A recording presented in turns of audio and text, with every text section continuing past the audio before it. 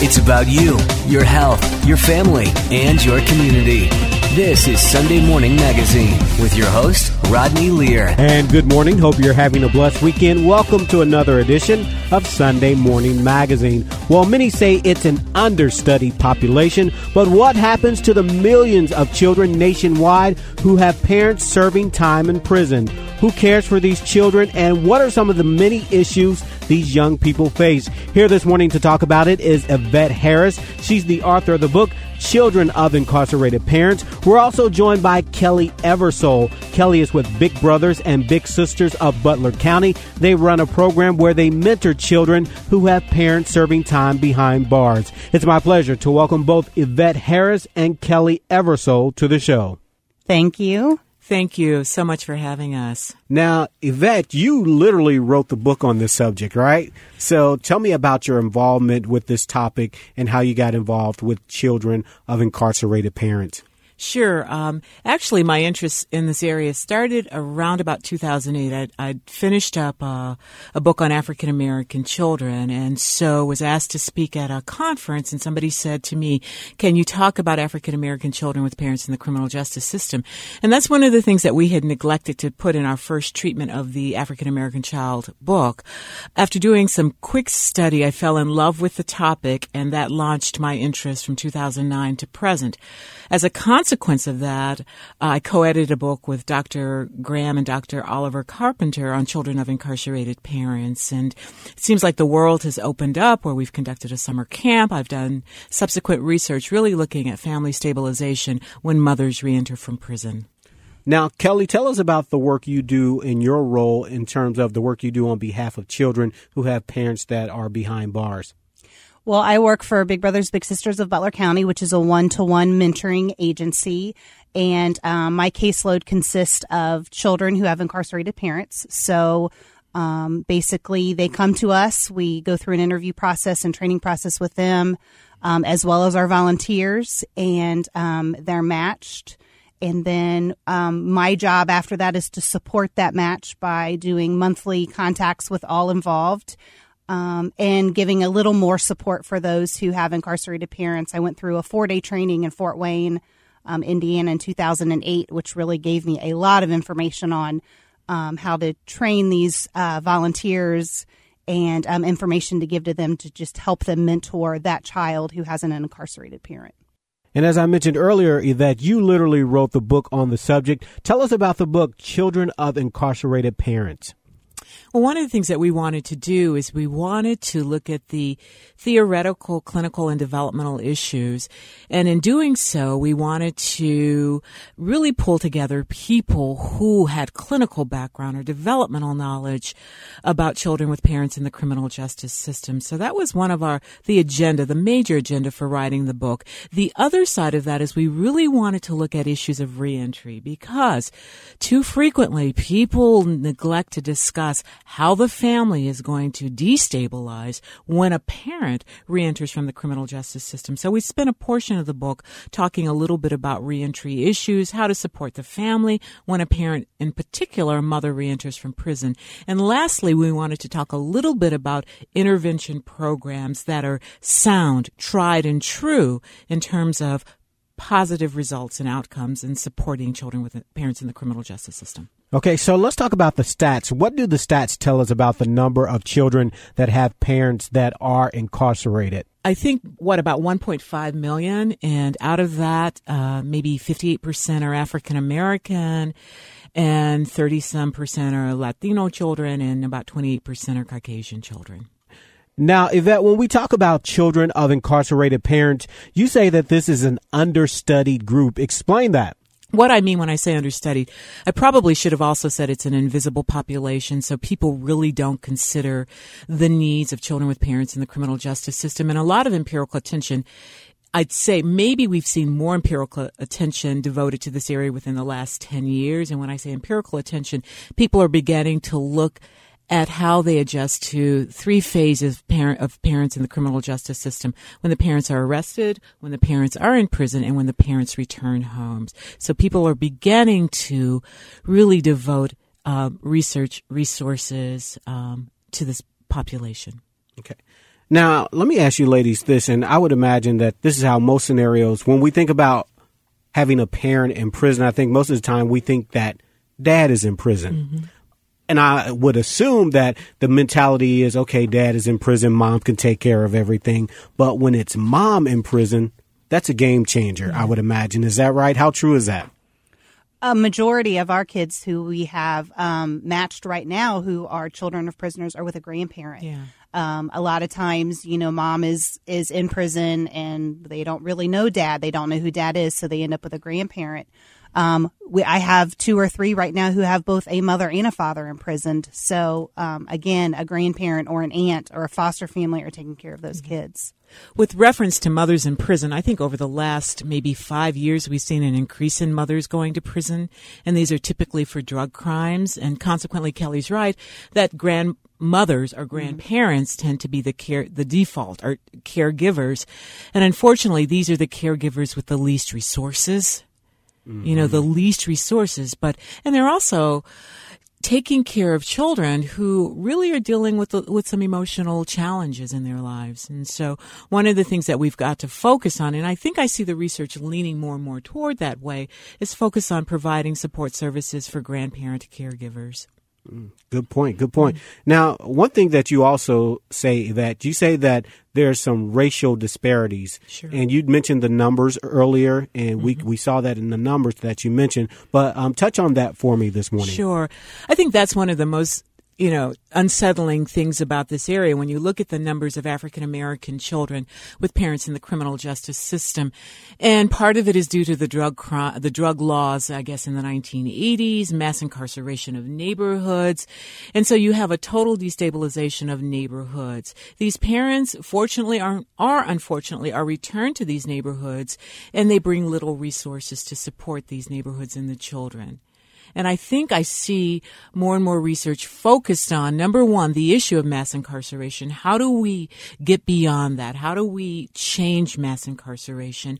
And also, how do we, within the structure of that community, build support services for those children and for their parents? Kelly, I want to turn to you for a second here. You work with children. Let's talk about some of the issues that children face when mom or dad or mom and dad are behind bars, locked up behind bars, incarcerated. Well, a lot of times there's just a lack of relationship there. There are no means to take the kids to visit them in prison. A lot of times they're not in their local community. They're 200-300 miles away. So it's just not possible to get those kids there to have a relationship with that parent who's incarcerated.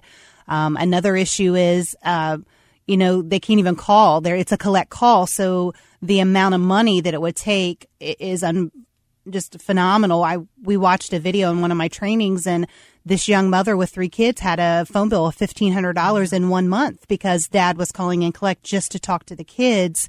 And, it's a major thing for these kids. They just don't have that relationship with that parent, which is why, with us, the mentoring is such a big part. That big brother or big sister is such a big part of it. Not that it's a replacement, but it's just that extra support in their life to help out with that lack of relationship with the incarcerated parent. And Yvette, on your end, what are you seeing when children have parents that are incarcerated? What are some of the things that you see them going through? Well, one of the things, I guess, as a psychologist, we're really concerned more and more about the mental health issues. What am I talking about, the mental health issues? I'm talking about feelings of isolation, abandonment, other mental health issues like anxiety, OCD, depression, and so forth. So our focus is, how do we, in fact, provide mental health services to these children one-on-one? Hopefully a little later on in the show, I can talk to you about a symposium that we're doing at Miami in September, where we're bringing in Ms. Sharon Content from New York City, who really has focused on CIP and also empowering children and making them feel good about receiving mental health treatment. Okay, and that's a good lead into my next question, because I want to talk more about what young people face, because they have to deal with stigma and some sort of shame, because this is not a topic that a young person wants to talk about on the playground when they're playing with their friends. My mom, my dad, or possibly both are in prison. Let's talk about shame and stigma. Well, of course, there's a stigma because people are teased. And when we think about what age group tends to have parents in the criminal justice system, they're school-age children. So we're talking about anyway, from 5 to 13 or something like that.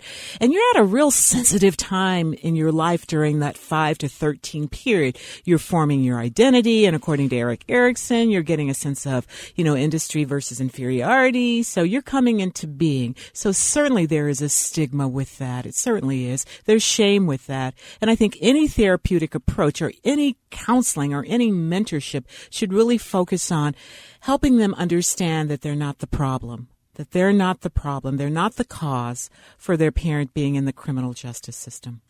And in case you're just tuning in this morning, you're listening to Sunday Morning Magazine. I'm Rodney Lear. In the studio with me is Yvette Harris. She is the co-author of the book, Children of Incarcerated Parents. We're also talking to Kelly Eversole. She's with Big Brothers and Big Sisters of Butler County. And again, we're talking about children of incarcerated parents. Now, what are some of the adjustment issues that you see children face when they have a parent incarcerated in terms of kind of their mental health and even relationships? You touched on that, Kelly. Let's talk about that. We see a lot of kids, like you said, who have that stigma, who are very angry a lot of times. We have to talk a lot in our trainings on how these mentors can, talk to their little about being angry, about them being incarcerated. You talked about shame. I have a couple of littles who are not even aware of where their parents are because the grandparent is so upset and ashamed that their child is incarcerated and they're raising these kids that they don't even talk about it. So that's a big issue. We talk about a lot of times that parent who is incarcerated has some issues too, because here's a person who has stepped into their role. Sometimes they feel like, and it goes two different directions. They're either really upset and, towards this person who is kind of taking their spot, or they're very grateful. It just depends on, the type of parent that you get. I have a little boy right now whose father has embraced the big brother, and the big brother will send pictures to prison and write him letters, and they write letters in return.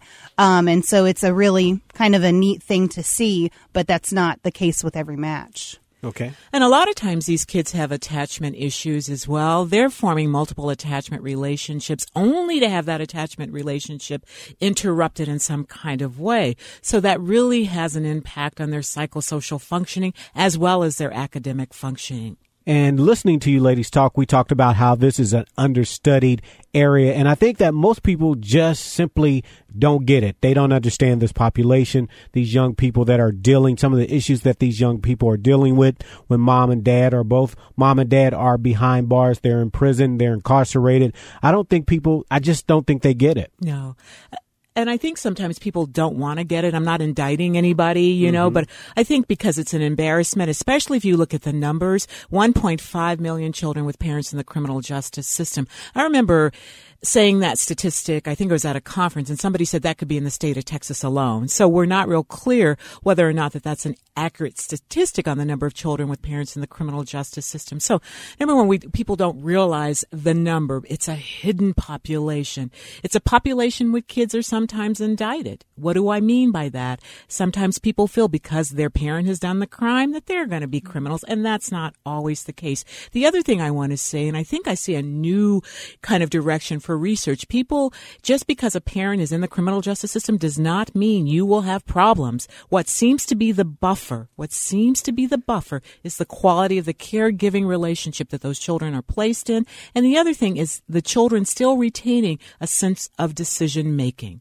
I want to talk about how this issue affects children at different developmental stages, because some of the issues that, let's say, a toddler or elementary age child would face is very different from what a preteen or teenager would face if they had a mom or dad in prison. Let's talk about that. Like I would say with an infant toddler, they just know mom and dad are gone. They don't actually know why mom and dad are gone or where mom and dad are. I think with a school-age child who knows, they know where they are. They know what they did. And so that plays a major role, with a child, especially a school-age child. Mm-hmm. And the literature typically says that school-age children probably have many adjustment issues when parents are out of their lives, be it divorce, be it military deployment, or even incarceration. So since we know that that's the critical age group, then we know that that's the age group that we have to focus on, as well as don't neglect consistent focus on the issues that an adolescent will have. Okay. So, you touched on something, Kelly, that I hadn't thought about, but you have to, as a child, you have to deal with the fact now that mom or dad did something wrong. Right. And, mom and dad, they always tell you to do the right thing, but mom and dad they have done something wrong. So how do you work with kids when they have that mentality, when that comes into play? Because you still have to, in some way, have them still respect their parent. It's conflicting. I mean, and that's why we try and bring these mentors in to just teach them, not a right and wrong, so to speak, but just how to go in the right direction. A lot of times when kids, friends, and even other family members know what's going on, they'll say, you're going to end up just like your dad. You're going to end up just like your mom. So that's a huge thing. And so by bringing in that mentor, we try and focus on that mentor giving that child some self-worth. Mm-hmm. Kelly, you work with these children, again, who have parents that are in jail. What do you find children are most concerned about when mom and dad are in jail?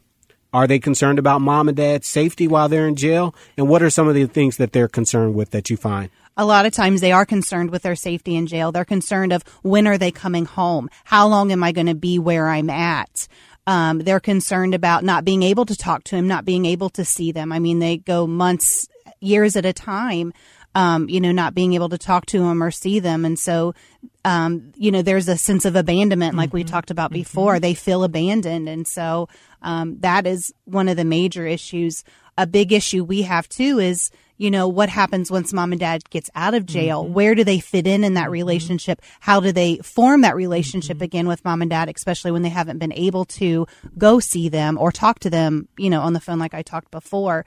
And it's a huge adjustment for the mentor as well, because they've been that person that comes and picks them up every week and does things with them. And now dad's back. What do you do? How do you handle that? So that's a big concern too. Okay. What are some of the concerns that young people have when mom and dad are in prison and jail? What do you find? Some of the same things that Kelly talks a little bit about as well. How do they negotiate roles and boundaries when mom comes out of prison, or when dad comes out of prison? Who's the authority figure in the family now? Okay, and more importantly, how do caregivers co-parent? To make the environment stable for the children. How do they negotiate those co-parenting roles? And a lot of caretakers who happen to be grandparents are a little reluctant to relinquish their parenting or even to enter into a co-parenting role. Wow. Sometimes with our children, too, it's court ordered that they go to live with a grandparent. And so getting that parent back into the system and trying to regain custody or so to speak, of the kid, that can be a big thing too. Like you said, that, we have older girls who are taking care of younger siblings, and then mom comes back and plays the mom role that they were playing. Where does she fit in now? Right. And that's why it's so important that we develop models to prepare for reentry, not only the life-sustaining things like housing and employment and so forth, but also the family issues too.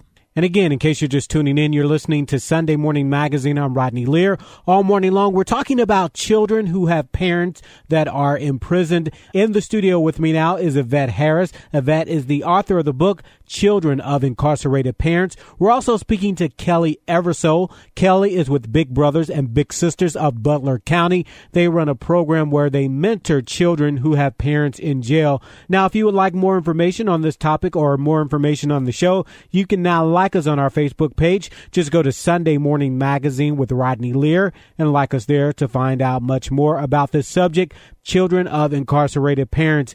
Now, Kelly, how do you guys work with children to prepare them for that very first visit, the very first time seeing mom or dad behind bars? Because you have the security, you have rules, you have the whole environment. How do you work with children there to prepare them? we have a lot of literature, and we'll sit down with them and tell them, you're going to be patted down. You're going to go through the radar or the detector, the metal detector. You're going to sit in a room. Sometimes they're not allowed to hug. Sometimes they're not allowed to touch. So we go through those steps with each of the kids if they're going to go see a parent. A lot of times the caregiver already knows what's going to happen. So they'll even talk to them. I do have some bigs who have taken their little to see. I have one in particular right now that the dad was just incarcerated and she's planning on taking her little sister. You just have to prepare them and give them as much information of what's going to happen as possible. How difficult is that? That is so it's hard. That's heartbreaking. It's very heartbreaking.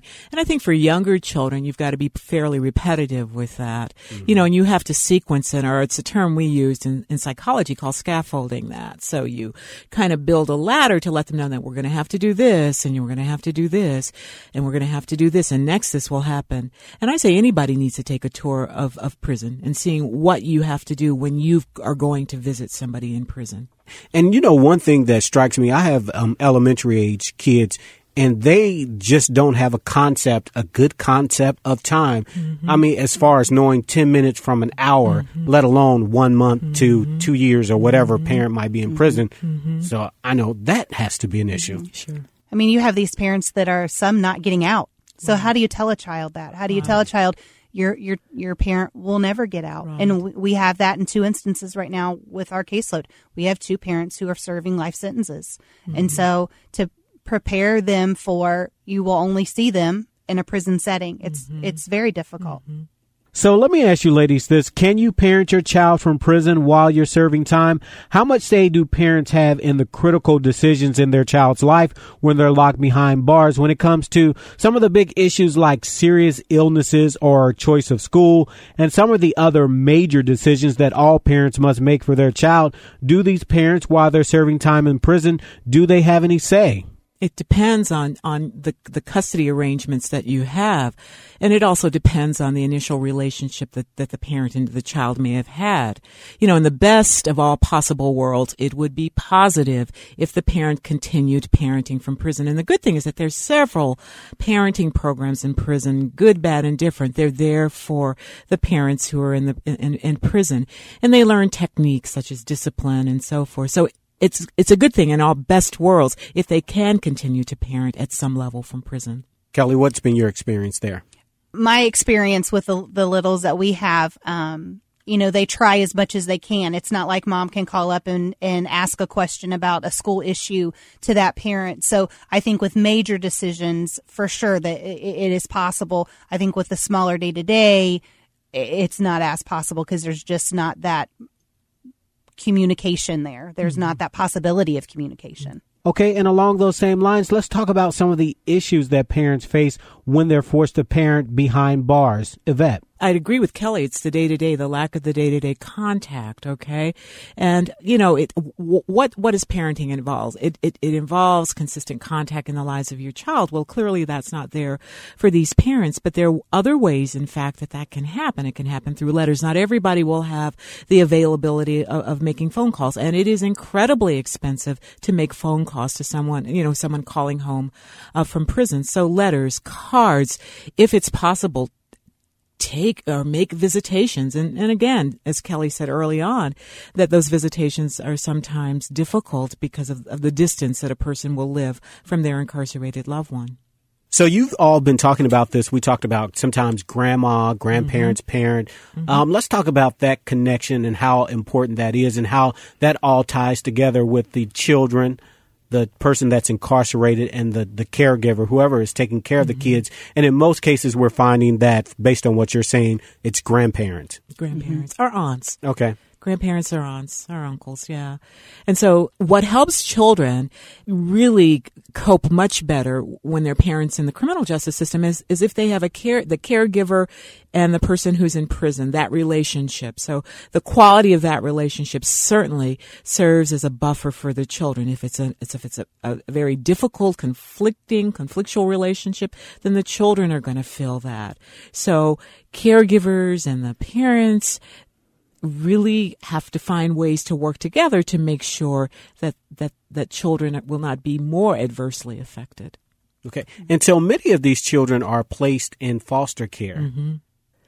They're placed in foster care, or I think there's something called the Adoption and Safe Family Act, 1997, where if parents are out of their children's lives, I think it's 15 of 22 months, then I think each state can begin the process of adoption. So, some of the kids are adopted right out of foster care, out of the lives of their mothers or their parents.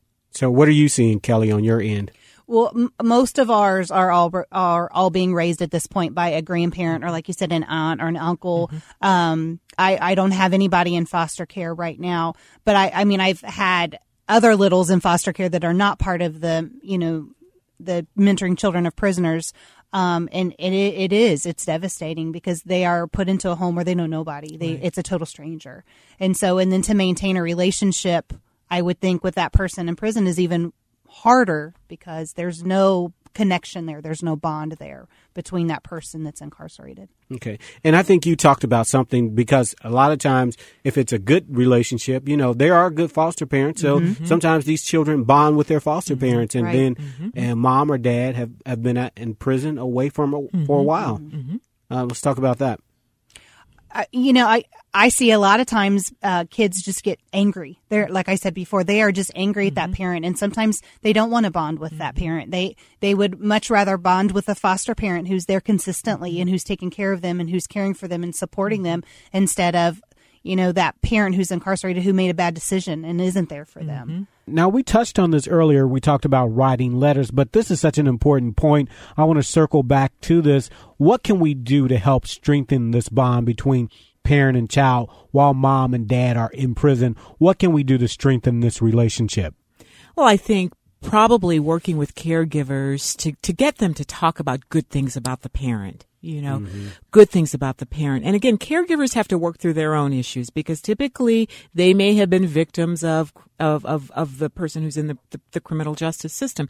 So in part, it's the caregiver actually speaking positive things, making sure, again, if that's a positive, healthy relationship for the child, making sure that the door continually stays open if visits are possible, if cards are possible, sending grades, but keeping that line of communication very fluid and very open for the child. And in case you're just tuning in this morning, all morning long, we're talking about children who have parents that are serving time behind bars. We're talking to Kelly Eversole. She's with Big Brothers and Big Sisters of Butler County. She's here this morning to talk about their program that they have where they mentor children who have parents behind bars. We're also speaking to Yvette Harris. She's the author of the book, Children of Incarcerated Parents. When we come back, we'll introduce you to a mother of four who talks about her very own experience being jailed, and she talks about the impact that it had on her four children. Her story in her own words coming up next as Sunday Morning Magazine continues.